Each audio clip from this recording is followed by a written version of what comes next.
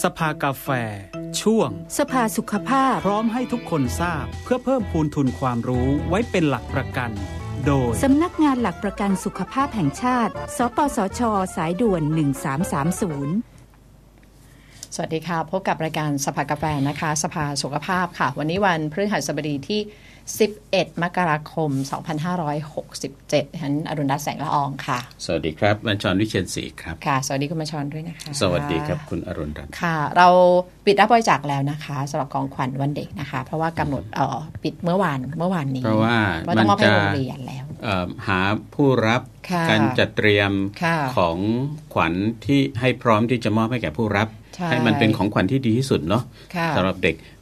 บางคนอาจจะเป็นของขวัญวันเด็กครั้งแรกในชีวิตก็ได้ที่เขาได้อันนี้จริงนะใช่จริงค่ะก่อนหน้านี้เขาอาจจะไม่เคยมีประสบการณ์ที่ได้รับของขวัญวันเด็กก็ได้ใช่ค่ะใช่ค่ะมันจะไม่ทันนะหลังจากนี้ค่ะใช่ค่ะเพราะว่าต้องมอบให้กับโรงเรียนก็จะต้องไปเตรียมเพื่อจัดงานวันเด็กนะคะก็รวมๆแล้วได้มอบให้กับโรงเรียนไป 5-6 แห่งด้วยกันนะคะต้องขอบคุณมากคุณผู้ฟังคุณผู้ชมแล้วก็ท่านที่ติดตามนะคะผ่านทาง Facebook กลุ่มแลบ้านแลเมืองด้วยนะคะที่สนับสนุนของรางวัลสำหรับงานวันเด็กมานะคะก็ได้ครบแล้วก็ได้แบ่งปันให้กับโรงเรียนแล้วก็รวมทั้งเด็กๆที่เป็นลูกของครอบครัวแรงงานต่างชาติที่ทำงานในไทยด้วยนะคะถือว่าเป็นที่ชื่นใจของทีมงานทีเดียวนะครับตุ๊กตามีเยอะเลยนะแล้วก็แบบหลายตัวคุณแม่บ้านต้องเอาไปซักใหม่แล้วก็ตากอยู่หน้าสถานีพอตากแล้วปุ๊บซักแล้วมันก็จะดูกลายเป็นของแบบใหม่เลยแล้วก็พวกฝุ่นอะไรนี่มันหลุดหมดแล้วเด็กๆไม่ใช่ว่าเขาจะชอบตัวใหญ่นะใช่บางคนเขาชอบตัวเล็กๆที่เขากอดได้คือเขากอดได้เขาหิ้วได้เขาอุ้มได้ไงตัวใหญ่ก็คือแบบบางทีผู้ใหญ่ก็รู้สึกเฮ้ยอยากได้ตัวใหญ่มากกว่าตัวเล็กเพราะรู้สึกว่ามันตัวใหญ่มันดูหายากกว่าอย่างเงี้ยนะคะบางคนเขาชอบตัวเล็กที่เขาหิ้วเขาอุ้มไปไหนมาไหนได้นะคะก็หวังว่าน้องๆที่ได้รับของขวัญที่ผ่านความร่วมมือของผู้ฟังหรือว่าคนที่รู้ข่าวแล้วก็เอามามอบให้สถานีวิทยุมอ.สถานีวิทยุมอ.ประสานไปทางโรงเรียนไปฝ่ายที่เกี่ยวข้องให้มารับของเนี่ยน้องๆที่ได้รับของขวัญจากกระบวนการนี้ก็น่าจะชื่นใจค่ะใช่ค่ะสภากาแฟสภาสุขภาพวันนี้นะคะเราคุยเรื่องทำอย่างไรให้ห่างไกลภาวะหลอดเลือดหัวใจตีบตันนะคะวันนี้เราคุยกับพยาบาลวิชาชีพวรดาแก้วสุวรรณและพยาบาลวิชาชีพสุวราสาเล็มค่ะสวัสดีค่ะสวัสดีครับทั้งสองท่านเนี่ยเป็นพยาบาลประจำหอผู้ป่วยหลังทำหัตถการสวนหัวใจโรงพยาบาลสงขลานครินทร์ค่ะครับพูดง่ายๆว่าเป็นพักฟื้นได้ไหมฮะหรือว่าดูอาการหรือว่ายังไงก็มีเตรียมคนไข้ก่อนทำหัตถการแล้วก็ดูแลคนไข้หลังจากทำหัตถการเสร็จแล้วทั้งก่อนทั้งหลังด้วยใช่ไหมรวมไปถึงการให้คำแนะนำคนไข้ไปดูแลตัวเองหลังจากกลับไปที่บ้านด้วยค่ะครับผมสำหรับคุณบัญชรสวนหัวใจนี่คุณรู้สึกน่ากลัวไหมหรือว่าเสียวเลยแค่ฟังก็เสียวแล้วสวนหลอดเลือดหัวใจนึกว่าหลอดเลือดหัวใจเรายังไงเนาะแล้วก็ตอนที่มันเป็นปัญหามันก็คงจะอะไรเยอะอยู่นะส่วนเรารู้สึกเหมือนทำอะไรที่ใช้แบบสวนทางเหมือนสวนท่ออุปกรณ์แบบอะไรอย่างเงี้ยใช่ไหมนึกถึงเวลาท่อตันแล้วก็แบบเอาอะไรนะงูเหล็กไปทะลวงอะไรคงจะเสียวๆอยู่ค่ะวันนี้เราคุยทั้งรู้จักโรครู้จักอาการแล้วก็รวมถึงประสบการณ์จากการดูแลผู้ป่วยกลุ่มนี้นะคะถ้าอย่างนั้นเอารู้จักโรครู้จักอาการก่อนอาการแบบไหนคะที่เป็นสัญญาณนะคะก็เดี๋ยวขอพูดถึงเกี่ยวกับตัวโรคก่อนนะคะทำความรู้จักกันนิดนึงก่อนคือโรคหลอดเลือดหัวใจอะค่ะเป็นโรคที่มีความรุนแรงก็คือก่อให้เกิดการเสียชีวิตแล้วก็ทุพพลภาพอะค่ะให้กับประชากรทั่วโลกเลยอันนี้ขออ้างอิงถึงสถิตินะคะของ WHO ก็คือของอนามัยโลกอะค่ะก็คือมีประชากรนะคะทั้งหมด 7.2 ล้านคนก็คือทั่วโลกอะค่ะที่เป็นกลุ่มโรคหลอดเลือดหัวใจอะค่ะแล้วก็ของประเทศไทยนี่ก็คือมีเป็นความรุนแรงอะค่ะแล้วก็มีจำนวนเนี่ยเป็นผู้ที่เสียชีวิตอะค่ะเป็นระดับ2รองจากโรคมะเร็งเลยก็คือมีผู้ป่วยที่เสียชีวิตจากโรคหลอดเลือดหัวใจเนี่ยถือว่าเยอะมากแล้วก็มีจำนวนนะคะเพิ่มขึ้นประมาณเกือบ 30,000 ต่อปีอะค่ะค่ะเยอะนะใช่ค่ะแล้วก็เสียชีวิตเนี่ยถ้าคิดเป็นต่อชั่วโมงอะค่ะประมาณ3 รายเหรอคะช่วงสวัสดิ์กาแฟที่เราคุยกัน1ชั่วโมงนี่ก็ 3 ราย ใช่3 รายแล้วค่ะจากโรคหลอดเลือดหัวใจตีบค่ะก็คือมีผู้เสียชีวิตเนี่ยก็คือถือว่าเพิ่มขึ้นเรื่อยๆด้วยอะค่ะแต่ว่าเวลาที่เราบอกผู้ป่วยเรามักจะใช้หมอจะบอกว่าโรคหลอดเลือดหัวใจตีบหรือใช้คำว่าโรคหัวใจแบบรวมๆนะคะใช่ค่ะส่วนใหญ่ก็คือให้เข้าใจง่ายอะค่ะว่าเป็นโรคหัวใจใช่ค่ะเป็นโรคหัวใจโดยอาการส่วนใหญ่อะค่ะก็ส่วนใหญ่เลยจะมาด้วยอาการเจ็บแน่นหน้าอกนะคะก็คือลักษณะก็คือจะเป็นเจ็บบีบเค้นนะคะบีบอาจจะเป็นตรงบริเวณกลางหน้าอกหรือบริเวณด้านซ้ายอาการปวดอาจจะมีอาการปวดร้าวไปบริเวณอื่นได้เช่นบริเวณไหล่หรือแขนหรือว่าบริเวณกรามอะค่ะอาจจะมีแต่ว่าก็คือบางคนอาจจะเป็นแค่บริเวณหน้าอกอย่างเดียวได้ด้วยค่ะหรือว่ามีอาการเหนื่อยค่ะมีเหนื่อยง่ายกว่าปกติเช่นเคยออกกำลังกายเคยวิ่งในระยะทางเท่านี้ไม่เหนื่อยแต่ว่าอยู่วันนึงแล้วก็เหนื่อยขึ้นคือทำทุกอย่างเหมือนเดิมแต่ความเหนื่อยมันมากขึ้นกิจกรรมใช่ค่ะกิจกรรมเหมือนเดิมแต่อาการเหนื่อยเนี่ยเพิ่มมากขึ้นนี่ยกตัวอย่างว่าเคยวิ่งได้ขนาดนั้นแล้วก็วันนี้วิ่งแล้วรู้สึกเหนื่อยเนี่ยเหมือนกับจะบอกไกลๆเลยว่าแม้แต่คนออกกำลังกายเป็นประจำคุณก็มีภาวะเสี่ยงมีโอกาสเสี่ยงได้ค่ะแต่ว่าปัจจัยอย่างอื่นเหมือนเดิมนะเช่นนอนเท่าเดิมพักผ่อนใกล้เคียงเดิมกินอาหารเหมือนเดิมแต่ไม่ใช่ว่าอดนอนแล้วก็อดอาหารมาแล้วมาวิ่งเท่าเดิมแล้วเหนื่อยก็อาจจะเหนื่อยได้ใช่ไหมคะใช่ค่ะก็คือถ้าดูแล้วมีกิจกรรมเหมือนเดิมทุกวันแต่ว่ามีความผิดปกติเหนื่อยมากขึ้นค่ะก็คืออาจจะเป็นได้หรือว่าในบางรายค่ะเจออาจจะคล้ายๆกับกลุ่มโรคทางเดินอาหารเช่นคล้ายๆกับภาวะกรดไหลย้อนก็ได้ด้วยค่ะมีจุกแน่นบริเวณลิ้นปี่จุกบริเวณคอหอยอันนี้ก็เจอได้เหมือนกันนะคะในบางรายก็อาจจะมีการเข้าใจผิดคิดว่าเป็นโรคกรดไหลย้อนหรือโรคกระเพาะอาหารได้ด้วยค่ะแล้วอะไรที่จะทำให้จำแนกได้ว่าเพราะว่ากรดไหลย้อนน่าจะไม่ใช่อาการเฉียบพลันถึงแก่ชีวิตใช่ไหมโดยทั่วไปแล้วนะฮะแต่ว่าหัวใจไม่ใช่ถ้าคนไข้มีอาการนะคะถ้าเกิดว่าแบบจุกแน่นแบบหายใจไม่ออกอาการเป็นมากคือรู้สึกว่าไม่ปกติอะไรอย่างเงี้ยค่ะคนไข้ก็มาโรงพยาบาลแล้วก็จะมีการจำแนกก็คือ1การตรวจขึ้นไฟฟ้าหัวใจแพทย์อาจจะซักประวัติเบื้องต้นอาการที่มาโรงพยาบาลเจ็บแน่นหน้าอกมาระยะเวลาเท่าไหร่ลักษณะยังไงบางคนก็บอกว่าไม่ได้เจ็บแน่นหน้าอกแต่รู้สึกว่าเหมือนอาหารไม่ย่อยอะไรแบบนี้ก็มีได้ค่ะแล้วก็จะตรวจขึ้นไฟฟ้าหัวใจดู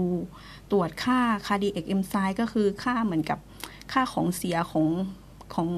งหัวใจอะค่ะที่หลังจากการโดนทำลายอย่างเงี้ยค่ะก็ดูได้แล้วก็อาจจะส่งเพิ่มเติมอย่างเช่นการทำ CT หลอดเลือดค่ะแล้วก็สุดท้ายเลยที่แน่ที่ยืนยันได้ 100% หรือว่ามีเส้นเลือดหัวใจตีบก็คือการส่วนหัวใจอ๋อค่ะนั่นหมายถึงว่าบางอาการที่ดูแล้วก็ไม่ใช่แบบมันเจ็บที่หัวใจโดยตรงอะไรเงี้ยก็อย่าละเลยอย่างนั้นใช่ไหมฮะใช่ค่ะแล้วก็การที่เราวินิจฉัยเองกับหมอวินิจฉัยมันต่างกันใช่ไหมเพราะคุณหมอมีความรู้แล้วก็มีเครื่องมือเนาะที่จะทำให้เข้าใจจริงๆว่ามันคืออะไรกันแน่แม้แต่อาการที่เราคิดว่าเป็นกรดไหลย้อนเนี่ยบางทีมันอาจจะไม่ใช่แค่นั้นก็ได้ใช่ค่ะแต่ว่าถึงจุดไหนถึงจะไปหาหมอท่านนี้เป็นคนหนึ่งที่ถ้าไม่สุดๆจริงๆก็จะไม่ค่อยไปหาหมอถ้าไม่หิ้วปีกจริงๆจะไม่ไปอะไรเงี้ยใช่ค่ะใช่ก็คือแต่คนไทยอดทนใช่คนไทยอดทนผู้หญิงไทยยิ่งอดเป็นคนไทยประเภทที่อดทนมากกว่ามนุษย์ใดๆด้วยใช่ค่ะก็อยากจะมาให้ความรู้เพราะว่าคืออยากให้ทุกคนใส่ใจแล้วก็ดูแลสุขภาพอะค่ะเพราะว่าให้สังเกตเรื่องความผิดปกติคือเจอคนไข้ส่วนใหญ่เลยค่ะอาการก็เป็นค่อนข้างเยอะแล้วด้วยถึงจะมาโรงพยาบาลเพราะว่าถามย้อนกลับไปบางคนเป็นมาเป็นปีแล้วด้วยซ้ำค่ะแต่ว่าเขาคิดว่าไม่มีอะไรไม่เป็นอะไรก็คือไม่ได้ไปตรวจพอมารู้อีกทีนึงก็อาการค่อนข้างแย่แล้วด้วยค่ะก็คือถ้าหากมีความผิดปกติอะค่ะการไปตรวจเนี่ยก็คือเป็นการคัดกรองเบื้องต้นก่อนถ้าสมมติว่าเจอหรือว่ามีความผิดปกติยิ่งรักษาเร็วยิ่งดีค่ะมีปัจจัยเสี่ยงอะค่ะของคนที่เสี่ยงที่จะเป็นโรคหลอดเลือดหัวใจก็คือ1ก็คืออายุค่ะอายุที่เพิ่มมากขึ้นผู้สูงอายุอย่างเช่น60ปีขึ้นไปเนี่ยก็คือเสี่ยงแล้วก็ผู้ชายแต่ว่าเดี๋ยวนี้ค่ะโรคหลอดเลือดหัวใจก็คือจะเป็นในผู้ที่อายุน้อยลงใช่ก็25ปีก็มีนะคะตีบใช่25ปีคนไข้ที่อายุน้อยที่สุดที่เจอที่วอร์ดก็25ปีตีบนี่คือ คือไม่ใช่ว่ามีความผิดปกติที่หัวใจนะคือตีบเป็นเรื่องของหลอดเลือดตีบและหัวใจตีบนะคะมาจากพฤติกรรมเลยค่ะบวกกับอาจจะเป็นโรคทางพันธุกรรมได้ด้วยค่ะเช่นเขามีโรคเบาหวานโรคไขมันในเลือดสูงค่ะก็คือแล้วก็ที่เสี่ยงถ้าเกิดว่าอายุน้อยกว่า60ความเสี่ยงที่อาจจะเกิดโรคหลอดเลือดหัวใจได้ก็คือการมีโรคประจำตัวค่ะโรคประจำตัวตั้งแต่อายุยังน้อยเช่นความดันโลหิตสูงเบาหวานไขมันความดันเบาหวานเป็นโรคเพกเกตไปมาก็ NCD นี่แหละใช่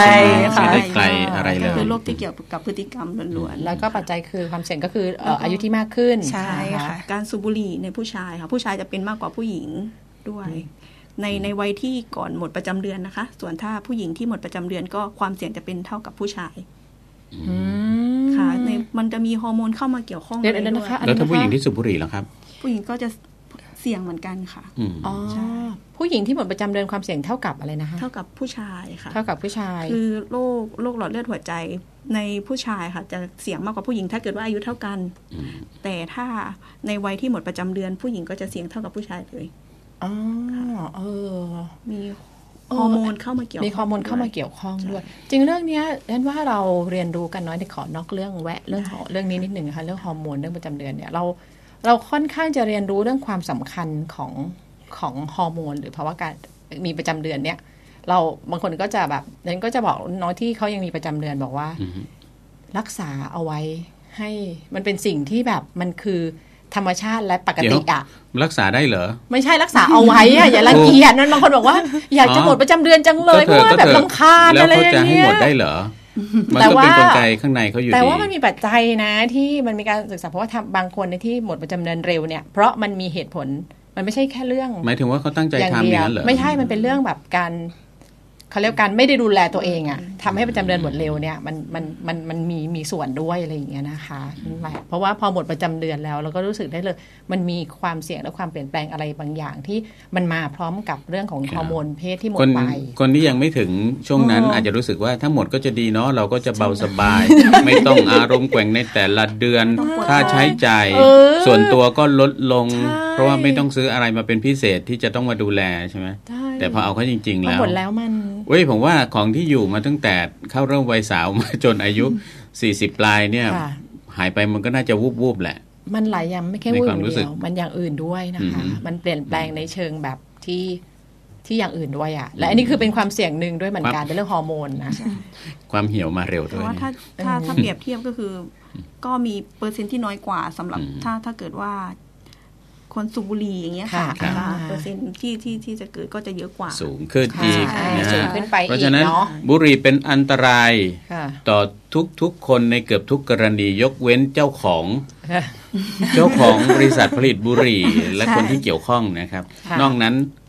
ไม่ดีเลยแล้วก็ไม่ต้องคิดว่าเหล้าพ้นนะคะเพราะแอลกอฮอล์ก็มันใช่ไหมคะมีพลังงานสูงโน่นนี่ก็ทำให้เกิดพวกโรคเรื้อรังอะไรได้นะคะมันทำให้ขับรถจนหลักกิโลก่อนเป็นหัวใจ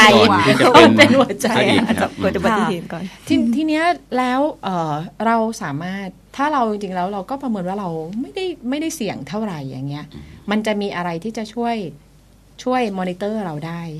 ว่าเราอยู่ในภาวะที่เริ่มมีอะไรการตรวจสุขภาพประจำปีอะไรที่จะสะท้อนถึงความผิดปกติที่หัวใจเนี่ยมีบ้างไหมคะก็ถ้าตรวจสุขภาพประจำปีค่ะก็จะมีตรวจคลื่นไฟฟ้าหัวใจด้วยอันนี้ก็เป็นตัวช่วยหนึ่งอะค่ะในการคัดกรองเพราะว่าคนไข้ที่มาส่วนหัวใจอะค่ะเขาไม่เคยมีอาการมาก่อนแต่ว่าไปเจอได้จากการตรวจสุขภาพประจำปี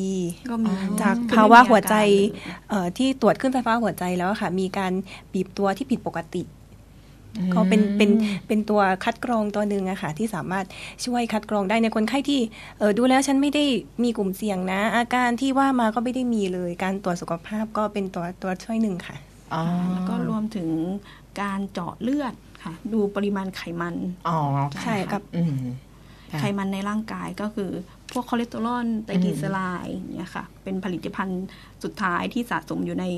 ในเลือดเคยมีคนไข้ที่คอเลสเตอรอล 3,000 กว่าเลือดดูดเลือดออกมานี่เป็นสีขาวเลยซึ่งปกติเขาไม่เกิน200ค่ะคอเลสเตอรอลอันนั้นมันเกิดอะไรขึ้นคะ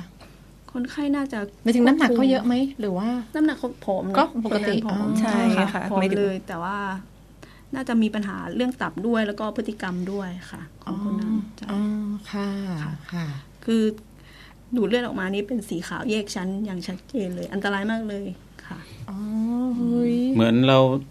ต้มพะโล้หมูสามชั้นแล้วทิ้งไว้ข้ามคืนแล้วใช่ค่ะแบบไขมันขาวลอยหน้าเหรอฮะใช่ค่ะก็คือโหดมากเลยนะถ้าตั้งทิ้งไว้ก็คือแยกชั้นเป็นไขมันชัดเจนเดี๋ยวแล้วความดันขนาดไหนคะความดันยังก็คืออยู่ในช่วงร่างกายปรับตัวค่ะอาจจะไม่ได้สูงมากก็คือโชคดีที่ว่าได้มาก็คือเป็นอาจจะเขาว่ามีโรคประจำตัวด้วยเรื่องหลอดเลือดอยู่แล้วกันค่ะก็คือ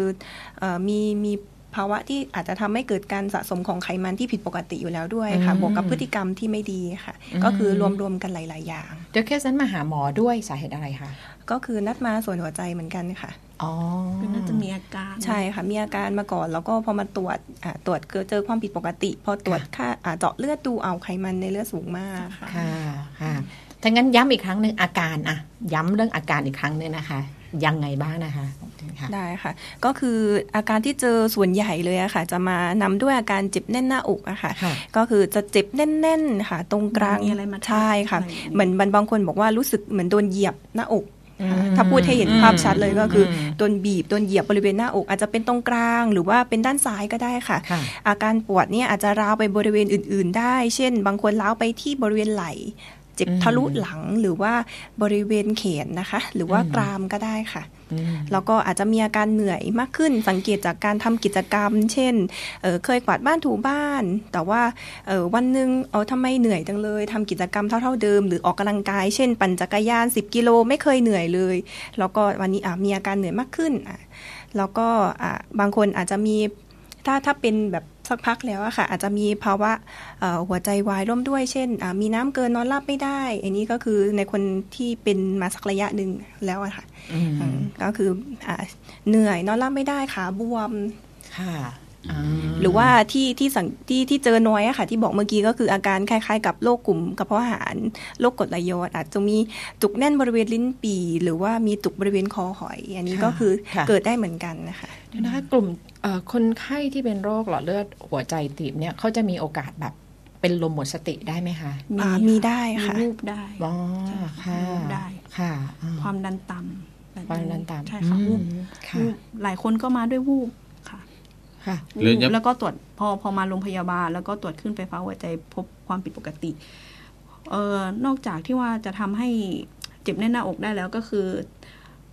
เมื่อหัวใจขาดเลือดนะคะก็อาจจะเกิดภาวะหัวใจเต้นช้าอะไรแบบนี้ได้พอหัวใจเต้นช้าก็จะทำให้คนไข้วูบมาได้ด้วยค่ะหมายถึงว่าถ้ามาแล้วเรื่องของการตรวจขึ้นไฟฟ้าหัวใจยังเจออยู่ใช่ไหมคะว่ามันผิดปกติหรือมันมีระยะเวลาไหมคะเช่นพอวูบแล้วต้องไปในช่วงเวลาไม่เกินกี่นาทีมันถึงจะตรวจเจออะไรก็คือถ้าแบ่งย่อยๆอะค่ะตามรายละเอียดมันจะมีแบ่งออกเป็นว่าเป็นกลุ่มไหนอีกอะค่ะหมายถึงว่าเป็นการตีบแบบไหนการตีบแบบอุดตันทั้งเส้น 100% หรือว่าอุดตันแค่บางส่วนค่ะมันก็จะตรวจจากขึ้นไฟฟ้าหัวใจได้เพราะว่าความผิดปกติมันยังคงอยู่ใช่ค่ะหรือว่าความผิดปกตินั้นมันได้หายไปแล้วค่ะเช่นบางทีคนไข้อาจจะเป็นอยู่ช่วงนึงแล้วก็อาการดีขึ้นแต่ถ้าแนะนำเลยก็คือถ้ามีอาการคือให้รีบมาเลยค่ะมาตรวจตอนนั้นได้เลยเหมือนอย่านิ่งนอนใจว่าวูบแล้วพอตื่นขึ้นดีแล้วก็ไม่เป็นไรไม่ต้องมาหาหมอแต่ส่วนใหญ่ก็จะเป็นอย่างนั้นแหละครับก็มันดีแล้วจะไปหาทำไมไปหมอก็ไม่เจอเดี๋ยวหมอก็ไล่กลับอีกว่าเอ้าจะไปเห็นอะไรซึ่งมันไม่ใช่ใช่ไหมใช่ค่ะเพราะว่าไอตัวพยาธิสภาพมันเกิดขึ้นกับหัวใจแล้วมันก็คงอยู่อย่างนั้นแหละเพียงแต่ว่ามันจะโผล่แสดงอาการมาเมื่อไหร่เท่านั้นเองก็คือคุณหมอก็จะมีกระบวนการรักษาต่อไปถ้าเกิดว่าที่ห้องฉุกเฉินไม่เจออาจจะมานัดมาติดตามอาการอีกทีนึงมันก็จะมีกระบวนการต่อไปต่อเนื่องค่ะเหมือนถูกว่าเลยอ่ะเหมือนถูกว่าเลยอ่ะเหมือนคุณบัญชรส่งสายตาด่าเลยอ่ะไม่ได้ว่าอ๋อคือนั้นก็ไม่ต้องไปหาหรอกครับไปหาแล้วตอนฉุกเฉินแต่ว่าไม่เจออะไรแล้วคุณหมอก็นัดไปแต่ว่ายังไม่ได้ไปแต่ว่าจะไปตรวจสุขภาพเดี๋ยวจะไปตรวจสุขภาพจะไปวัดขึ้นไฟฟ้าหัวใจนะคะอายุยังไม่ถึงอาการเหล่านั้นยังไม่มียกเว้นลูกนั่นก็คืออาการที่สะท้อนเนาะสะท้อนทีนี้มันเราถ้าเกิดเป็นขึ้นมานะเป็นขึ้นมาแล้วพอเข้าสู่กระบวนการเราจะไปถูกผ่านอะไรบ้างครับจะไปสู่หอ ผู้ป่วยหลังทำหัตถการส่วนหัวใจเมื่อไหร่อย่าเพิ่งไปหรือจะไปถึงจุดนั้นเลยเหรอ โอเคค่ะไม่เพราะว่าเขามีก่อนเตรียมตัวก่อนด้วยใช่ไหมหอเนี่ยรับเตรียมตัวก่อนแล้วก็ในระหว่างที่ผ่าตัดนั้นแล้วก็กลับมาโอเคก็ถ้าสมมติว่าคนไข้ได้รับการวินิจฉัยนะคะว่ามีภาวะโรคหลอดเลือดหัวใจแล้วค่ะก็จะมีการนัดส่วนหัวใจถ้ามีการตรวจทุกอย่างเลยนะคะก็จะมีหมายถึงว่าเอารวมถึงกระบวนการตรวจด้วยใช่ไหมคะโดยก่อนจะสวนเนี่ยก็คือวัดขึ้นไฟฟ้าหัวใจวัดค่าของเสียจากหัวใจแล้วอะไรนะคะแล้วก็มีการทำ CT สแกนดูใช่ค่ะก็คือเป็นการดูพวกแคลเซียมที่มันอยู่ในหลอดเลือดนะคะว่าเครื่องไฟฟ้าหัวใจก็คือที่แปะนะบีบจุกๆก็ใช้เวลาระยะหนึ่งก็จะรู้แล้วใช้เวลาไม่นานทีนี้ตรวจค่าของเสียที่เป็นผลจากความการที่หัวใจโดนทำลายเนี่ยเขาเอาจากอะไรก็คือเขาเจาะเลือดค่ะด้วยการเจาะเลือดใช่ค่ะค่ะแล้วก็มีการตรวจเขาเรียกว่าตรวจขึ้นความถี่สูงอะค่ะการทำเอ็กโคเคยได้ยินไหมคะเคยได้ยินเอ็กโคเครื่องสะท้อนเป็นเครื่องสะท้อนความถี่สูงอะค่ะจะดูขนาดดูการมูฟเมนต์ของกล้ามเนื้อหัวใจอะค่ะดูความผิดปกติดูโครงสร้างต่างๆค่ะก็จะบอกได้ด้วยว่าคนไข้มีภาวะหัวใจล้มเหลวด้วยไหมค่ะเช่นคนไข้ที่มีภาวะกล้ามเนื้อหัวใจขาดเลือดอาจจะมีผนังหัวใจบางส่วนที่ว่ามีการบีบตัวผิดปกติแล้วก็การทำ CT สแกนเมื่อกี้นะคะดูว่าปริมาณแคลเซียมอะค่ะในหลอดเลือดก็จะช่วยบ่งบอกได้ด้วยว่าเป็นการทำนายอะค่ะว่าอาจจะมีการอุดตันบริเวณหลอดเลือดแล้วก็ถ้าให้แน่ชัดนะคะก็คือส่งมาส่วนหัวใจอะค่ะเป็นการฉีดสีดูหลอดเลือดหัวใจคือดูหลายอย่างแล้วเข้าเกณฑ์แล้วแหละทีนี้ก็มาฉีดสีเลยใช่ค่ะก็เข้ามานอนฉีดสีก็คือเป็นการใส่เป็นสายส่วนค่ะนำเข้าไปบริเวณหลอดเลือดแดงอาจจะเป็นตรงขาหนีบหรือบริเวณหลอดเลือดแดงที่ข้อมือค่ะครับทำไมไปตั้งต้นที่ขาหนีบล่ะครับหัวใจอยู่เป็นการที่หนึ่งต้องห่างกันเป็นการใส่สายส่วนนะคะเป็นพยาธิสภาพอะค่ะผ่านหลอดเลือดนะคะเพราะว่าเป็นการใส่ผ่านสายส่วนเข้าไปอะค่ะไปตามหลอดเลือดใช่ค่ะจะด้วยก็คือแกนกลางของตัวหลอดเลือดศูนย์กลางของหลอดเลือดก็คือหัวใจใช่ค่ะหลอดเลือดทุกหลอดมันเชื่อมโยงไปสู่ต้นทางที่หัวใจทั้งสิ้นตั้งแต่หลอดเลือดเล็กๆนะไปจนถึงหลอดเลือดที่ใหญ่ๆถ้าพูดง่ายก็คือทุกคนหลายคนอาจจะได้ยินหลอดเลือดหัวใจเออร์ต้าใช่แล้วคือหลอดเลือดแดงใหญ่เลยจะไปรวมอยู่ตรงนั้นแล้วก็ใหญ่แค่ไหนใหญ่แค่ไหนก็คือทำหน้าที่สูบใหญ่แค่นิ้วชี้เนี่ยนะไม่ใช่นิ้วก้อยก็คือหลอดเลือดหัวใจขนาดเท่ากำปั้นของเจ้าตัวค่ะหลอดเลือดที่ใหญ่ที่สุดอ่ะก็คือเป็นหลอดเลือดแดงบริเวณทรงอกอะค่ะที่ว่าออกมาจากหัวใจแล้วก็ประมาณแค่ไหนขนาดคือเวลาพูดถึงหลอดเลือดผมคิดถึงแต่มันเล็กทั้งนั้นน่ะอ๋อใช่เล็กแบบขนาดเส้นผ่าศูนย์กลางนี้ไม่แน่ใจแต่ว่าขนาดนั้นค่อนข้างใหญ่ค่ะก็คือใหญ่ที่สุดแล้วหลอดยาคูได้ไหมคะใหญ่กว่าค่ะใหญ่กว่าใช่ค่ะไม่แน่ใจว่าไม่กล้าบอกขนาดเส้นผ่าศูนย์กลางก็ไม่ได้แต่ว่าใหญ่เลือดใหญ่ใช่ค่ะแต่คือถ้าเคยดูในรูปที่เป็นภาพด้านตัดหลอดเลือดหัวใจอะไรเงี้ยนะเราก็เห็นว่ามันใหญ่จริงแหละครับทีนี้ฉีดสียังไงนะคะฉีดเข้าไปเพื่อก็คือเป็นใสๆน้ำส่วนเข้าไปนะคะก็คือเป็นฉีดเป็นสารทึบรังสีค่ะเป็นการไปเอ็กซเรย์ถ่ายภาพบริเวณหลอดเลือดนะคะก็คือถ้าสารทึบรังสีเข้าไปไม่ถึงหลอดเลือดบริเวณนั้นแสดงว่ามีการอุดตันค่ะก็จะถ่ายภาพออกมาแล้วก็คุณหมอก็จะมาดูว่าสีที่มันไม่ได้ไหลผ่านหลอดเลือดตรงนั้นนะคะแสดงว่ามีการอุดตันเกิดขึ้นก็คือเหมือนน้ำที่เราฉีดไปแล้วไม่ไหลผ่านก็จะมีการดูด้วยว่าถ้าสมมุติว่าติดไม่เยอะค่ะอาจจะรักษาด้วยการรับประทานยาก่อนได้ถ้าว่ามีการติดเยอะแล้วก็ตำแหน่งนั้นสามารถทำได้อะค่ะก็จะมีใส่เป็นบอลลูนหรือขดลวดเข้าไปถังขยายใช่ค่ะนึกถึงท่อน้ำอะค่ะถ้ามีการอุดตันก็คืออาจจะเป็นตาข่ายเข้าไปกลางถังขยายนะคะให้มีเลือดไหลไปบริเวณนั้นบริเวณส่วนปลายได้ดีขึ้นยานี่ยาช่วยอะไรคะกินยาเป็นยากลุ่มต้านกล็ดเลือดอะค่ะเพราะว่าโรคหลอดเลือดหัวใจนี่มันเกิดมาจากพวกก้อนกล็ดเลือดไปอุดตันนะคะกับกลุ่มเกาะกลุ่มกันแล้วก็ไปอุดตันบริเว ณหลอดเลือดหัวใจก็จะเป็นยาต้านเกล็ดเลือดนะคะก็คือลดการก่อกลุ่มแล้วก็จะเป็นยากลุ่มโรคประจำตัวของคนไข้ที่ก่อให้เกิดโรคหลอดเลือดใช่ความเสี่ยงเช่นภาวะไขมันในเลือดสูงก็รับประทานควบคุมเรื่องไขมันในเลือดสูงค่ะแล้วก็กลุ่มคนไข้เบาหวานก็คืออาจจะต้องรับประทานยาเบาหวานรวมถึงการดูแลเรื่องของการลดระดับน้ำตาลในเลือดด้วยไปถึงยาเนี่ยจะใช้กับกลุ่มที่ยังไม่ตันแค่เกาะแล้วก็ทางเดินมันแคบลงใช่ไหมคะเพราะว่าถ้าเกิดมันตันแล้วยาก็คงจะไม่ใช่ค่ะก็คือหมายถึงว่ามันมีไหมคะยาที่ไปสลายมันก็มีสำหรับคนไข้ที่เฉียบพลันนะคะมีภาวะหลอดเลือดหัวใจอุดตันแบบเฉียบพลันอาจจะมีก้อนเป็นก้อนริ่มเลือดเลยอุดแล้วก็ทำให้กล้ามเนื้อบริเวณตรงนั้นคือต้องพูดก่อนว่าหัวใจต้องการเลือดมาเลี้ยงด้วยเส้นเลือดหัวใจตัวเองคือตัวเองเอาเลือดไปเลี้ยงส่วนอื่นๆในร่างกายแล้วเลือดที่ตัวเองปั๊มก็ต้องปั๊มมาเลี้ยงตัวเองด้วยใช่ค่ะก็คือจะมี3เส้นใหญ่ๆก็จะแบ่งเป็นด้านขวา1เส้นด้านซ้าย2เส้นนะคะแล้วก็ถ้าเกิดว่าคนไข้ที่คือสมาคมโรคหัวใจค่ะจะแบ่งออกเป็น2แบบก็จะมีพวกเรื้อรังกับเฉียบพลันถ้าเรื้อรังอาการเป็นมามากกว่า2เดือนก็คืออาการเจ็บแน่นคงที่มีอาการเจ็บแน่นหน้าอกคงที่เหนื่อยคงที่มามากกว่า2เดือนสามารถทำอะไรได้ปกติแต่อาการเฉียบพลันเนี่ยค่ะก็คือคนไข้จะเป็นทันทีทันใดมากกว่า20นาทีแล้วก็ไม่หายไม่ได้สัมพันธ์กับการออกเรงหรืออะไรเลยอย่างนี้แล้วก็พอมาตรวจที่ห้องฉุกเฉินเจอว่ามีคลื่นไฟฟ้าหัวใจที่ผิดปกติที่แสดงว่าหลอดเลือดมีการแบบอุดตันต้องได้รับการเปิดหลอดเลือดก็จะพิจารณาให้ยาละลายริ่มเลือด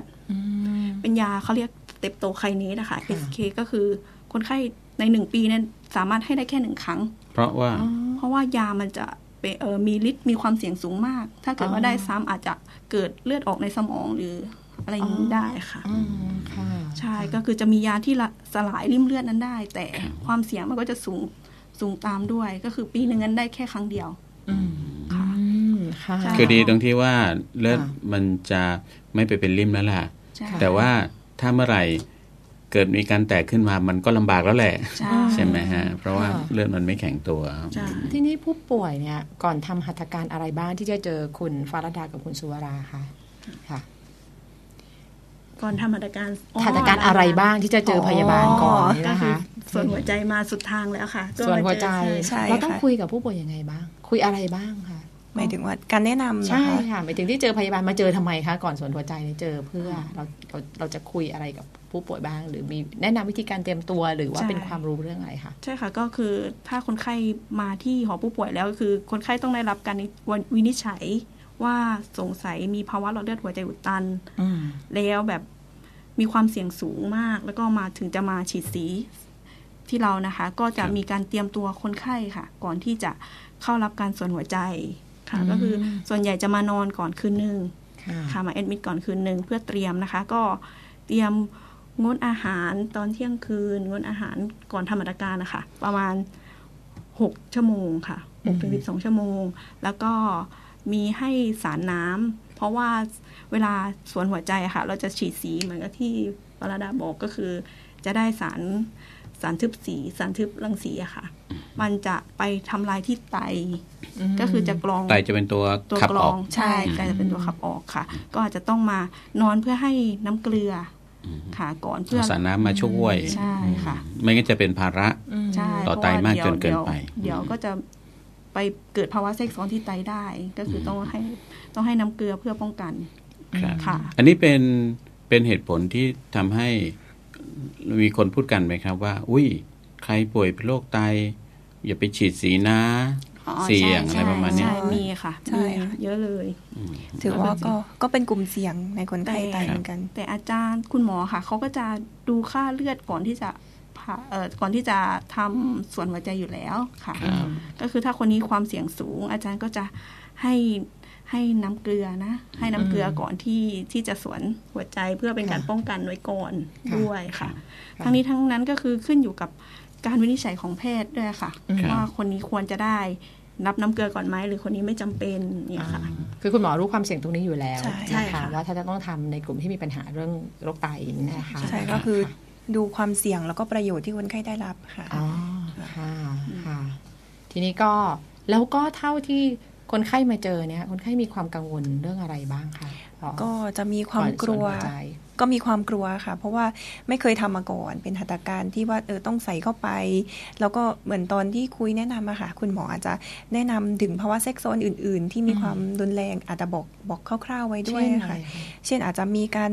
แทงทะลุบริเวณหลอดเลือดแต่ว่าเกิดได้น้อยนะคะเพราะว่าเป็นการใส่สายส่วนนำเข้าไปบริเวณหลอดเลือดนะคะแล้วก็อาจจะมีหลอดเลือดไปแทงทะลุบริเวณอื่นๆได้มีเลือดออกบริเวณผิวหนังค่ะได้บางคนก็อาจจะมีความกลัวมีความกังวลว่าสามารถทำได้ไหมรักษาได้ไหมก็จะมีส่วนใหญ่เป็นความกังวลในสิ่งที่ยังไม่ได้เกิดมากกว่าค่ะอันนี้มาเจอก่อนเจอพยาบาลก่อนหลังจากนั้นก็ไปทำการส่วนหัวใจใช้เวลาเท่าไหร่ครับอันนี้ก็คือแล้วแต่ค่ะถ้าเป็นการฉีดสีก็คือเป็นการตรวจนะคะก็ประมาณ10นาทีถึง15นาทีที่เร็วสุดนะคะก็คือเป็นการวินิจฉัย10นาทีเราจะได้รับบริการอะไรบ้างครับเขาจะเสิร์ฟอะไรเราบ้างโรงพยาบาลก็จะมีอันดับแรกก็คือจำลองเป็นเตียงนอนนะคะก็คือเข้าไปนอนแล้วก็จะมีการป้ายเป็นพวกยาค่ะเช่นเบตาดีนนะคะทำบริเวณที่จะทำการแทงหลอดเลือดส่วนหลอดเลือดเข้าไปอะค่ะแล้วก็อาจจะใช้เป็นสายนำส่วนนะคะผู้ป่วยรู้สึกตัวไหมรู้สึกตัวค่ะตลอดเวลาไ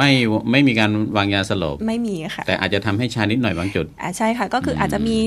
ใช้ยาชาเฉพาะที่ค่ะครับแต่ว่าถ้าคนไข้ปวดก็คุณหมอก็จะให้เป็นพวกยาแก้ปวดด้วยค่ะแล้วก็มีใส่เหมือนแทงเข้าบริเวณหลอดเลือดนะคะก็ที่บอกว่ามีบริเวณขาหนีบกับที่ข้อมือค่ะเมื่อใส่สายส่วนเข้าไปแล้วก็ทำการฉีดสารทึบรังสีค่ะก็คือจะเป็นภาพเอ็กซเรย์ดูหลอดเลือดหากหลอดเลือดไม่ได้ตีบหรือว่าตีบเล็กน้อยต้องมือถามฉีดเข้าไปเนี่ยตัวสารสีที่ฉีดเข้าไปเนี่ยมันจะแสดงให้เห็นตั้งแต่จุดไหนก็คือเข้าไปบริเวณหลอดเลือดหัวใจค่ะก็คือเห็นแล้วสายส่วนนั้นเราจะใส่ส่วนเข้าไปลึกขนาดไหนก็คือตอนแรกอะค่ะใส่เข้าไปยังไม่ได้ลึกก่อนนะคะเป็นการฉีดดูก่อนก็คือนึกถึงภาพของเวลาหัวใจมันบีบตัวค่ะเลือดมันก็จะไปเลี้ยงบริเวณอื่นๆด้วยก็ถ้าสมมติว่าฉีดสารทึบรังสีไปแล้วบริเวณนั้นมันเป็นการถ่ายภาพเอ็กซเรย์ค่ะดูบริเวณขณะหัวใจบีบตัวหากว่าสีไม่ได้เข้าไปถึงในบริเวณหลอดเลือดส่วนปลายบริเวณนั้นแสดงว่ามีการอุดตันบริเวณนั้นด้วยค่ะจะมาเห็นตอนที่เส้นเลือดหัวใจเลยหลอดเลือดเลยใช่ค่ะก็คือข้างนอกอย่างมันจะมีตัว Y ตัวไกด์นำครับตัวไกด์นำก็คือเราสอดสายเข้าไปลึกทีเดียวแหละใช่ไหมครับมาต่อครับแล้วก็ถ้าสมมติว่ามีการตีบนะคะมีการตีบก็จะใส่เป็นขดลวดนะคะเข้าไปถังขยายหรือว่าเป็นบอลลูนนะคะก็คือจะทำในรอบนั้นเลยถ้าสามารถทำได้นะคะตำแหน่งที่ทำเหมาะสมแล้วก็สามารถทำได้ก็จะทำในรอบนั้นอันนี้คือลึกเลยถึงที่เลยใช่ค่ะเป็นปัญหาตรงไหนเป็นตรงไหนตัวบอลลูนก็ไปถึงตรงนั้นเลยใช่ค่ะก็คือหลอดเลือดไหนตีบก็คือเอาบอลลูนเข้าไปถังขยายบริเวณนั้นเลยค่ะก็คือการส่วนหัวใจจะเป็นการทั้งวินิจฉัยแล้วก็รักษาไปได้เลยค่ะถ้าไม่จำเป็นต้องรักษาด้วยการไปทางขยายนี่ก็แค่รับประทานยาอยู่ในขั้นตอนวินิจฉัยให้รู้ใช่ค่ะก็คือเวลาก็จะน้อยกว่าสิฮะใช่ค่ะก็อย่างที่บอกว่าก็คือเคยเจอเร็วสุดก็ 10-15 นาทีเป็นการฉีดสีอย่างเดียวนะคะแล้วก็ถ้าทำยากๆอะค่ะอาจจะเป็นชั่วโมงถึง2ชั่วโมงหรือ3ชั่วโมงในคนไข้ที่ทำยากมากๆค่ะอาจจะต้องเชิญอาจารย์เฉพาะทางจากกรุงเทพมาร่วมทำด้วยก็มีเหมือนกันนะคะค่ะทีนี้พอเสร็จกระบวนการตรงนี้แล้วเนี่ยแล้วตอนที่คนไข้ฟื้นตัวเนี่ยจะยังต้องพักฟื้นอยู่ที่โรงพยาบาลอีกกี่วันคะถ้าไม่มีภาวะแทรกซ้อนอะไรก็คือ1คืนค่ะ1วันแล้วก็กลับบ้านได้ค่ะอีก1คืนค่ะภาวะแทรกซ้อนเนี่ยเราจะสังเกตจากอะไรคะหลังจากที่ออกจากห้องมาแล้วนะคะก็คืออาการที่อาจจะภาวะแทรกซ้อนที่อาจจะเกิดขึ้นได้หลังจากที่ได้รับการส่วนหัวใจนะคะก็คือ1จะมีเลือดออกบริเวณที่แทงค่ะเลือดออกมีก้อนเลือดใต้ผิวหนังอันนี้ก็จะเจอบ่อยค่ะเพราะว่าเหมือนกับเราแทงไปแล้วก็ถ้าเกิดมีช้ำมีอะไรอย่างเงี้ยค่ะก็อาจจะเกิดขึ้นได้เป็นภาวะที่เจอได้บ่อยแต่ว่าไม่อันตรายค่ะเราจะในหอผู้ป่วยจะให้ค่าระดับความรุนแรงอยู่ที่5/5ก็คือถ้าเกิดว่าไม่เกิน5 เซนเหมือน มันก้อนเลือดใต้ผิวหนังค่ะถ้าไม่เกิน5/5ก็คืออยู่ในภาวะที่รับได้ค่ะแล้วก็ถ้าเลือดออกถ้ามีภาวะเลือดออกเนี้ยค่ะแล้วก็คือก่อนที่คือในคนไข้ที่สวนหัวใจอะค่ะจะมีทั้งที่แขนแล้วก็ที่ขาถ้าที่ขาค่ะถ้าในคนไข้ที่จะมีระหว่างที่ทำจะได้รับยาต้านเกล็ดเลือดด้วยซึ่งยานั้นเราต้องรอให้ยานั้นยาหมดฤทธิ์ก่อนถึงจะเอาเข็มออกได้ก็อาจจะเสี่ยงต่อเลือดออกแต่ว่าเราก็จะรายงานหมอถ้าเกิดว่ามีเลือดออกรายงานคุณหมออาจจะเอาออกก่อนเวลาโดยใช้อุปกรณ์พิเศษอะไรอย่างเงี้ยค่ะคือภาวะแทรกซ้อนสามารถป้องกันได้แล้วก็แก้ไขได้ต่อไปก็คืออาจจะมีภาวะถ้าเกิดใส่ขวดลวดไปแล้วอาจจะตันขวดลวดอาจจะตันหลังจากใส่ทันทีเลยก็อาจจะมีนะคะอ๋อเหรอคะใช่ค่ะเขาใส่ปุ๊บตันปั๊บเลยใช่ค่ะเพราะว่าบางทีภาพที่ฉายในเอ็กซเรย์ค่ะคือด้วยตัวความเสี่ยงของคนไข้ด้วยที่เกิดมีเลือดการอักเสบคือตอนนี้หลอดเลือดของผู้ป่วยค่ะมันจะเป็นการอักเสบแล้วก็พอมีการอักเสบกระบวนการของร่างกายก็จะสร้างเกล็ดเลือดมาปิดมาปิดอะค่ะแล้วถ้าเกิดว่าเขาพยายามรักษาตัวเองเขารู้สึกว่าเขาบาดเจ็บใช่ค่ะแล้วก็พอถึงจะใส่ขวดลวดไปแล้วก็ตอนที่ใส่ก็คือโอเคทุกอย่างแต่พอเอาออกแล้วก็ตอนนั้นจะไม่เห็นภาพที่เราใช้รังสีแล้วค่ะก็จะมีการตันเกิดขึ้นได้ตันแล้วจะมีอาการยังไงคะก็คือเจ็บแน่นหน้าอกขึ้นไปภาวะหัวใจเปลี่ยนค่ะอ๋อค่ะซึ่งทำยังไงคะถ้าผู้ป่วยของเราก็คือจะมีการมอนิเตอร์อยู่ตลอดเวลาอยู่แล้วก็คือถ้าเกิดว่าเปลี่ยนแล้วก็คนไข้เจ็บหน้าอกก็เข้าไปทำไมใช่หมายถึงว่าเขาไปตรวจเพื่อวินิจฉัยเพิ่มอะค่ะว่าตำแหน่งที่ใส่ขวดลวดก็คือมีการอุดตันทันทีหลังจากที่ใส่หรือเปล่าแล้วเป็นไปได้ไหมคะปรากฏว่าที่ขวดลวดไม่ตันแต่ว่าไปเจอตันที่เส้นอื่นอะไรอย่างเงี้ยอันนี้ฉีดครั้งแรกอาจจะเจอครั้งที่2อาจจะไม่เห็นเลยใช่ไหมคะก็อาจจะมีโอกาสเป็นไปได้ค่ะแต่ว่าสิ่งที่จะเป็นจุดนะคะในการที่จะต้องติดตามอยู่แล้วนี่ก็คือเรื่องของจุดที่ใส่ขวดลวดที่มันเกิดการอักเสบร่างกายก็จัดการตัวเองตรงนี้นะคะค่ะก็กลับเข้าไปอีกทีนึงนะคะต้องบอกแต่ว่าน้อยค่ะเจอแค่เคสเดียวทำงานมา4 ปีค่ะ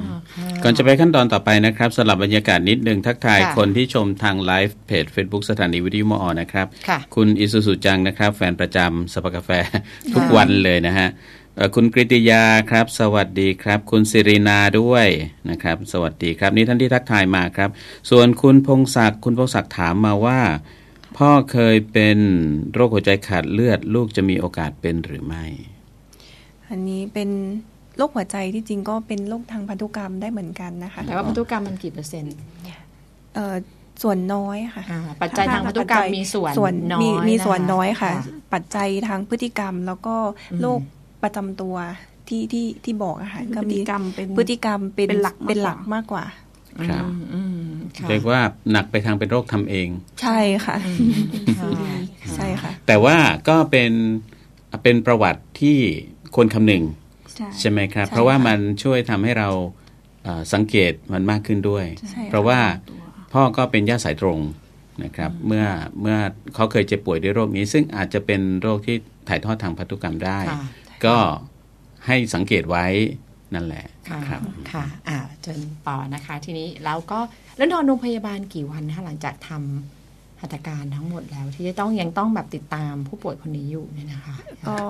หลังสังเกตอาการนะคะก็คือเช่นทำวันนี้ค่ะแล้วก็พรุ่งนี้ถ้าคนไข้ไม่มีอาการภาวะแทรกซ้อนอย่างที่กล่าวมาค่ะก็เปิดแผลดูแผลของคนไข้ค่ะก็สามารถกลับบ้านได้กลับบ้านได้หมายถึงว่าก็คือถ้าตรวจดูแล้วค่ะคนไข้ไม่ได้มีภาวะก็คือทำวันนี้แล้วก็พรุ่งนี้ก็คือก็คือ observe อาการ1 คืนค่ะถ้าไม่มีภาวะแทรกซ้อนดังกล่าวที่กล่าวมานะคะก็คือสามารถกลับบ้านได้ค่ะแล้วก็จะมีนัดรับยาแล้วก็ติดตามอาการยังแค่เป็นกลุ่มที่ตีบพอตรวจแล้วแค่ตีบแล้วก็มีการให้ยากลุ่มเนี้ยอาจจะกลับบ้านได้เร็วกว่าไหมคะไม่เกี่ยวกันนะคะก็คือจะอยู่ตอนขณะทำหัตถการนะคะว่ามีภาวะแทรกซ้อนขณะทำหัตถการไหม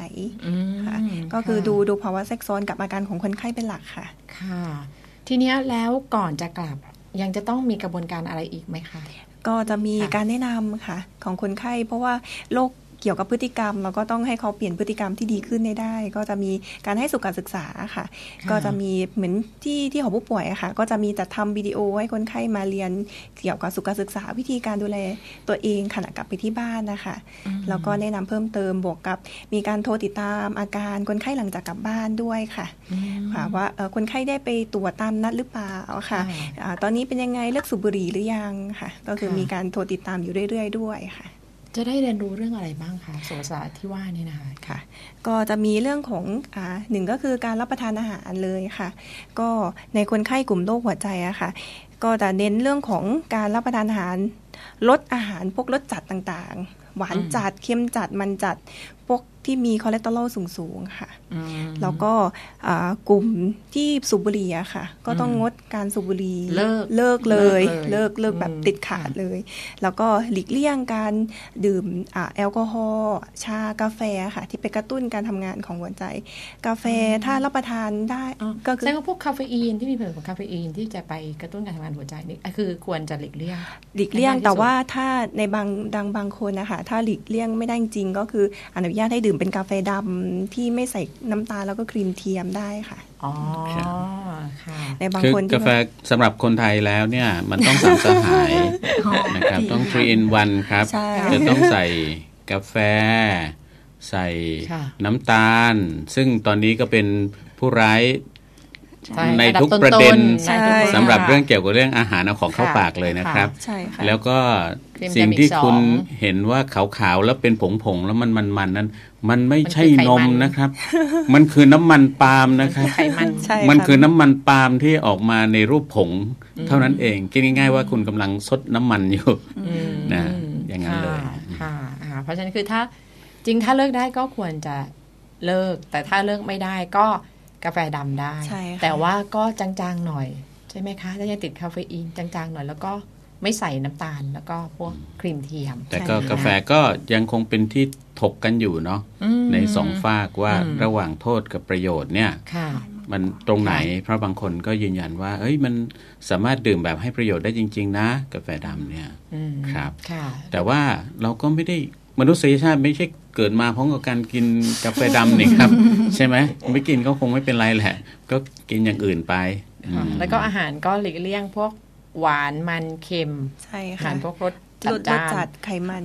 แบบพวกที่มีคอเลสเตอรอลสูงๆค่ะพวกทอดอาหารแปรรูปต่างๆด้วยเพราะทั้งนี้ก็ไปกินผลไม้มะม่วงลำไยทุเรียนเงาะมังคุดแต่ว่าทุเรียนมันหวานจัดใช่ไหมคะนั่นก็คือเป็นผลไม้หวานจัดก็ควรกินน้อยๆค่ะแค่พอแบบว่าให้อยากมีอะไรที่เป็นข้อห้ามนอกจากพวกของบุหรี่พวกของที่มันชัดเจนเนาะว่าคือมันกินแล้วมันมีโทษแล้วมันมีอาหารอะไรบ้างไหมคะที่ควรจะงดสำหรับคนโรคหัวใจใช่ก็ผักผลไม้อะไรมีบ้างไหมคะก็คืออันนี้จะเป็นเฉพาะโรคแล้วค่ะเช่นคนไข้ที่มีภาวะไตวายเรื้อรังร่วมด้วยค่ะก็คือเขาจะเป็นข้อห้ามของเขาอยู่แล้วในคนไข้ที่ล้างไตอะค่ะอาจจะพวกงดผลไม้ที่มีโพแทสเซียมสูงค่ะก็คือกล้วยมะพร้าวอันนี้คือถ้ามีไตร่วมซึ่งไตเขามีสิ่งที่กินได้น้อยกว่ากินไม่ได้ใช่ค่ะควบคุมจำกัดปริมาณโปรตีนด้วยขาดไม่ได้แต่ว่าก็เกินก็ไม่ดีแต่ว่ามันจะเป็นอีกด้านเลยไหมคะเช่นบางคนพอเป็นโรคนี้แล้วไม่กล้ากินอะไรเลยมีเหมือนกันน้อยเพราะว่ากังวลกับสิ่งที่ตัวเองเป็นอยู่กลายเป็นโรคขาดสารอาหารไปใช่ค่ะมีภาวะแบบว่าซีดจากการที่รับประทานน้อยก็มีเหมือนกันนะคะแล้วก็คือกังวลไปหมดเลยทั้งตัวญาติแล้วก็คนไข้เองด้วยค่ะก็คือกลัวมันเลยกินได้ไข่กินได้ค่ะทั้งไข่ขาวและไข่แดงเลยกินได้วันละกี่ฟองคะเนี่ยค่ะที่เป็นฟองวันละ1 ฟองให้1 ฟองกินได้นะกินได้ถึงแม้คุณจะเป็นโรคหัวใจแล้วก็อาจจะมีไขมันบางตัวสูงอะไรก็ตามถือว่าไข่ไก่ยังคงเป็นแหล่งโปรตีนที่มีคุณภาพอยู่สำหรับทุกๆคนก่อนหน้านี้จะเคยได้ยินว่าไข่แดงไม่ควรกินเพราะว่าคอเลสเตอรอลสูงแต่ว่าตอนนี้ก็คือกินได้ทั้งไข่ขาวแล้วก็ไข่แดงเพราะกินไข่ขาวอย่างเดียวมันไม่อร่อยไม่ใช่มันมีอาหารมีเขาเรียกว่าเป็นอาหารที่มีคุณค่าทางอาหารสูงนะคะคุณค่าทางอาหารสูงแล้วราคาไม่แพงถึงแม้ว่าวันนี้จะขึ้น 9 บาทต่อแผงก็เถอะก็ถือว่าไม่แพง แล้วประเด็นก็คือว่าวันละฟองถือว่ามันก็ไม่ได้มากเกินไปค่ะแล้วก็โซเดียมล่ะครับโซเดียมห้ามเกิน 2,000 มิลลิกรัมต่อวันโซเดียมแปลว่าอะไรครับโซเดียมแปลว่าก็คือมันเป็นพูดง่ายๆก็คือเป็นเกลือชนิดหนึ่งอะค่ะก็คืออาจจะเป็นอยู่ในรูปของผงชูรสได้ด้วยก็คือถ้าเกลือถ้าเราพูดว่าเกลือนี่มันคือเค็มเนาะสำหรับเกลือในภาษาไทยเนาะเกลือในภาษาวิทยาศาสตร์ก็ว่าไปอีกอย่างแต่ว่าถ้าเกลือในภาษาไทยเนี่ยเกลือมันหมายถึงเค็มแต่บางอย่างอ่ะที่เรากินแล้วไม่เค็มอ่ะแต่มันเป็นเกลือนะมันเป็นโซเดียมนะเพราะว่าผงชูรสนะคะอาหารแปรรูปต่างๆค่ะก็จะมีโซเดียมสูงอยู่แล้วอาหารแปรรูปหรือแม้แต่พวกเบเกอรี่ที่ใช้พวกที่ต้องผงฟูอะไรอย่างเงี้ยนะคะแล้วพวกอาหารแปรรูปที่ผ่านขั้นตอนกระบวนการแปรรูปเยอะๆนะก็พูดตรงๆก็คือขนมกรุบกรอบทั้งหลายขนมซองทั้งหลายอาหารกระป๋องทั้งหลายอาหารแปรรูปเยอะๆพวกไส้กรอกเดี๋ยวนี้เราอาจจะคือคนไทยอาจจะไม่ได้รู้สึกว่าไส้กรอกเป็นอาหารแปรรูป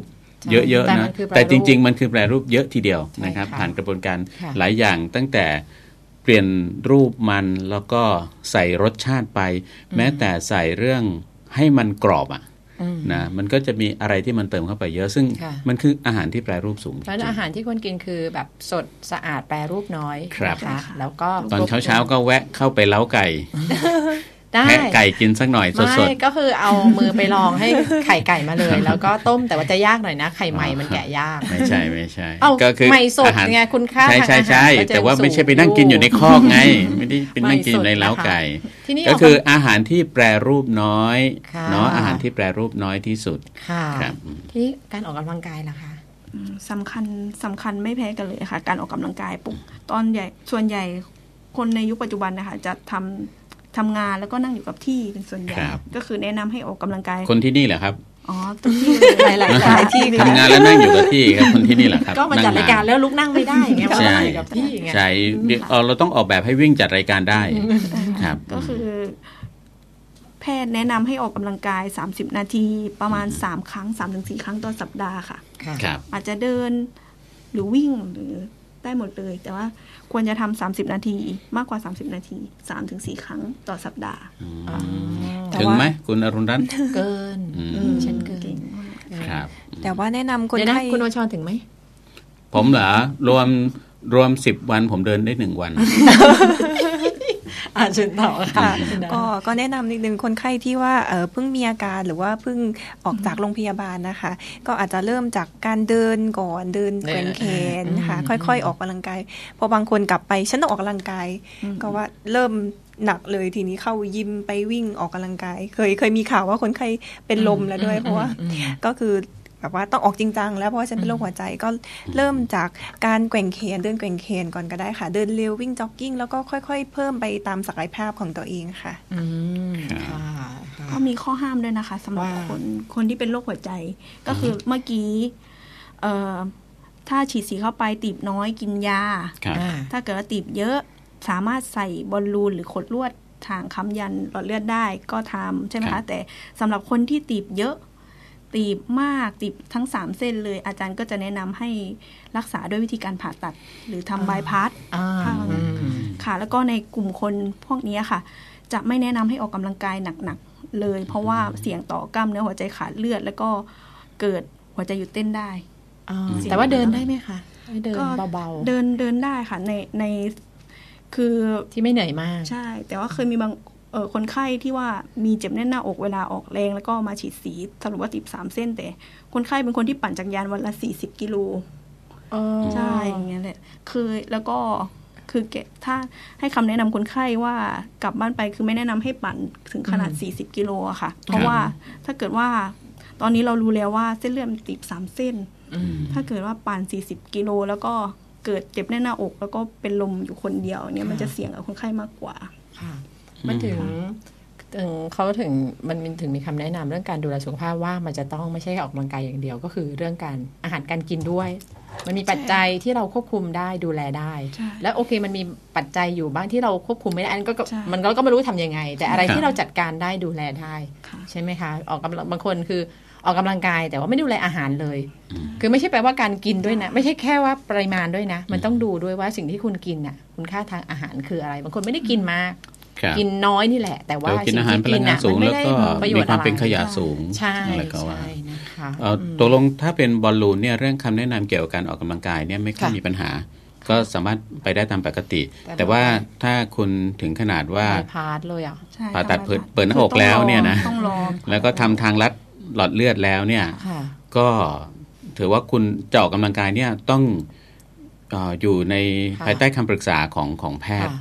อย่างเคร่งครัดทีเดียวแต่ว่าถึงแม้ว่าถึงขนาดตีบ3 เส้นแล้วทำบายพาสแล้วเรายังมีชีวิตที่ยืนยาวได้ใช่ไหมคะถ้าดูแลตัวเองดีนะคะได้ค่ะไม่ได้แปลว่ามันจะมีสถิติว่าถึงทำแล้วคุณจะมีชีวิตอยู่ได้แค่นี้นะอะไรไม่ใช่อย่างนั้นใช่ไหมคะไม่มีค่ะอ๋อค่ะพักผ่อนเหรอครับพักผ่อนการพักผ่อนก็มีส่วนเหมือนกันนะคะเพราะว่าในคนไข้บางรายที่มีภาวะเครียดหรือว่าพักผ่อนน้อยค่ะนอกจากการตีบของหลอดเลือดแล้วอาจจะเกิดจากการที่ว่าหลอดเลือดเหมือนการหดเกร็งก็ได้อะค่ะเกิดได้เหมือนกันจากภาวะเครียดค่ะก็เคยมีคนไข้ที่ว่ามีภาวะเครียดทางด้านจิตใจแล้วก็มีนำมาด้วยอาการเจ็บหน้าอกค่ะก็คือก็เป็นอีกสาเหตุหนึ่งได้เหมือนกันนะคะแล้วก็ต้องพักผ่อนให้พอด้วยนะค่ะเป็นถึง8 ชั่วโมงค่ะแล้วก็เป็นอีกโรคหนึ่งที่เราเรียกว่าพอจะรู้สาเหตุใช่ไหมคะเป็นส่วนใหญ่เนาะจริงแล้วโรคเนี่ยมีทั้งโรคที่ตอนนี้ยังไม่รู้สาเหตุอันนั้นเราก็ถือว่าเราก็ไม่รู้จะทำยังไงแต่ว่าในเมื่อโรคนี้เป็นโรคที่เรารู้สาเหตุรู้ความเสี่ยงรู้ปัจจัยเสี่ยงก็คิดว่ามันมีแนวทางที่เราจะป้องกันได้นะคะค่ะแล้วก็เรื่องการดูแลสุขภาพเรื่องของอาหารการกินการนอนการพักผ่อนความเครียดเรื่องของการออกกำลังกายจริงแล้วมันป้องกันได้หลายโรคนะครับแล้วก็คุยวันนี้ก็ได้หลายเรื่องนะครับถึงทางโรงพยาบาลมอ.ที่หอผู้ป่วยหลังทำหัตถกรรมสวนหัวใจโดยพยาบาลทั้ง2ท่านแล้วก็พยาบาลท่านอื่นๆจะดูแลทุกท่านเป็นอย่างดีแต่ก็ไม่อยากไปเจอกันที่นู่นใช่ค่ะเป็นไม่ได้ก็อย่าเจอกันอย่าเจอกันเลยเราเจอกันเฉพาะที่สถานีนะคะไปเจอกันในสวนสาธารณะไปเจอกันในร้านอาหารอะไรแบบนั้นดีกว่านะครับทำอย่างไรให้ห่างไกลจากภาวะหลอดเลือดหัวใจตีบตันวันนี้ต้องขอบคุณพยาบาลวิชาชีพวรรณแก้วสุวรรณพยาบาลวิชาชีพสุวราสาเหลมจากหอผู้ป่วยหลังทำหัตถการสวนหัวใจโรงพยาบาลสงขลานครินทร์ครับสภากาแฟหมดเวลาผมบัญชรวิเชียรศรีคุณอรุณรัตน์แสงละอองลาแล้วพร้อมกันนะครับสวัสดีครับสวัสดีค่ะครบเครื่องทุกเรื่องราวทุกกระทู้ที่อยู่ในความสนใจนำสู่สมาชิกในสภากาแฟ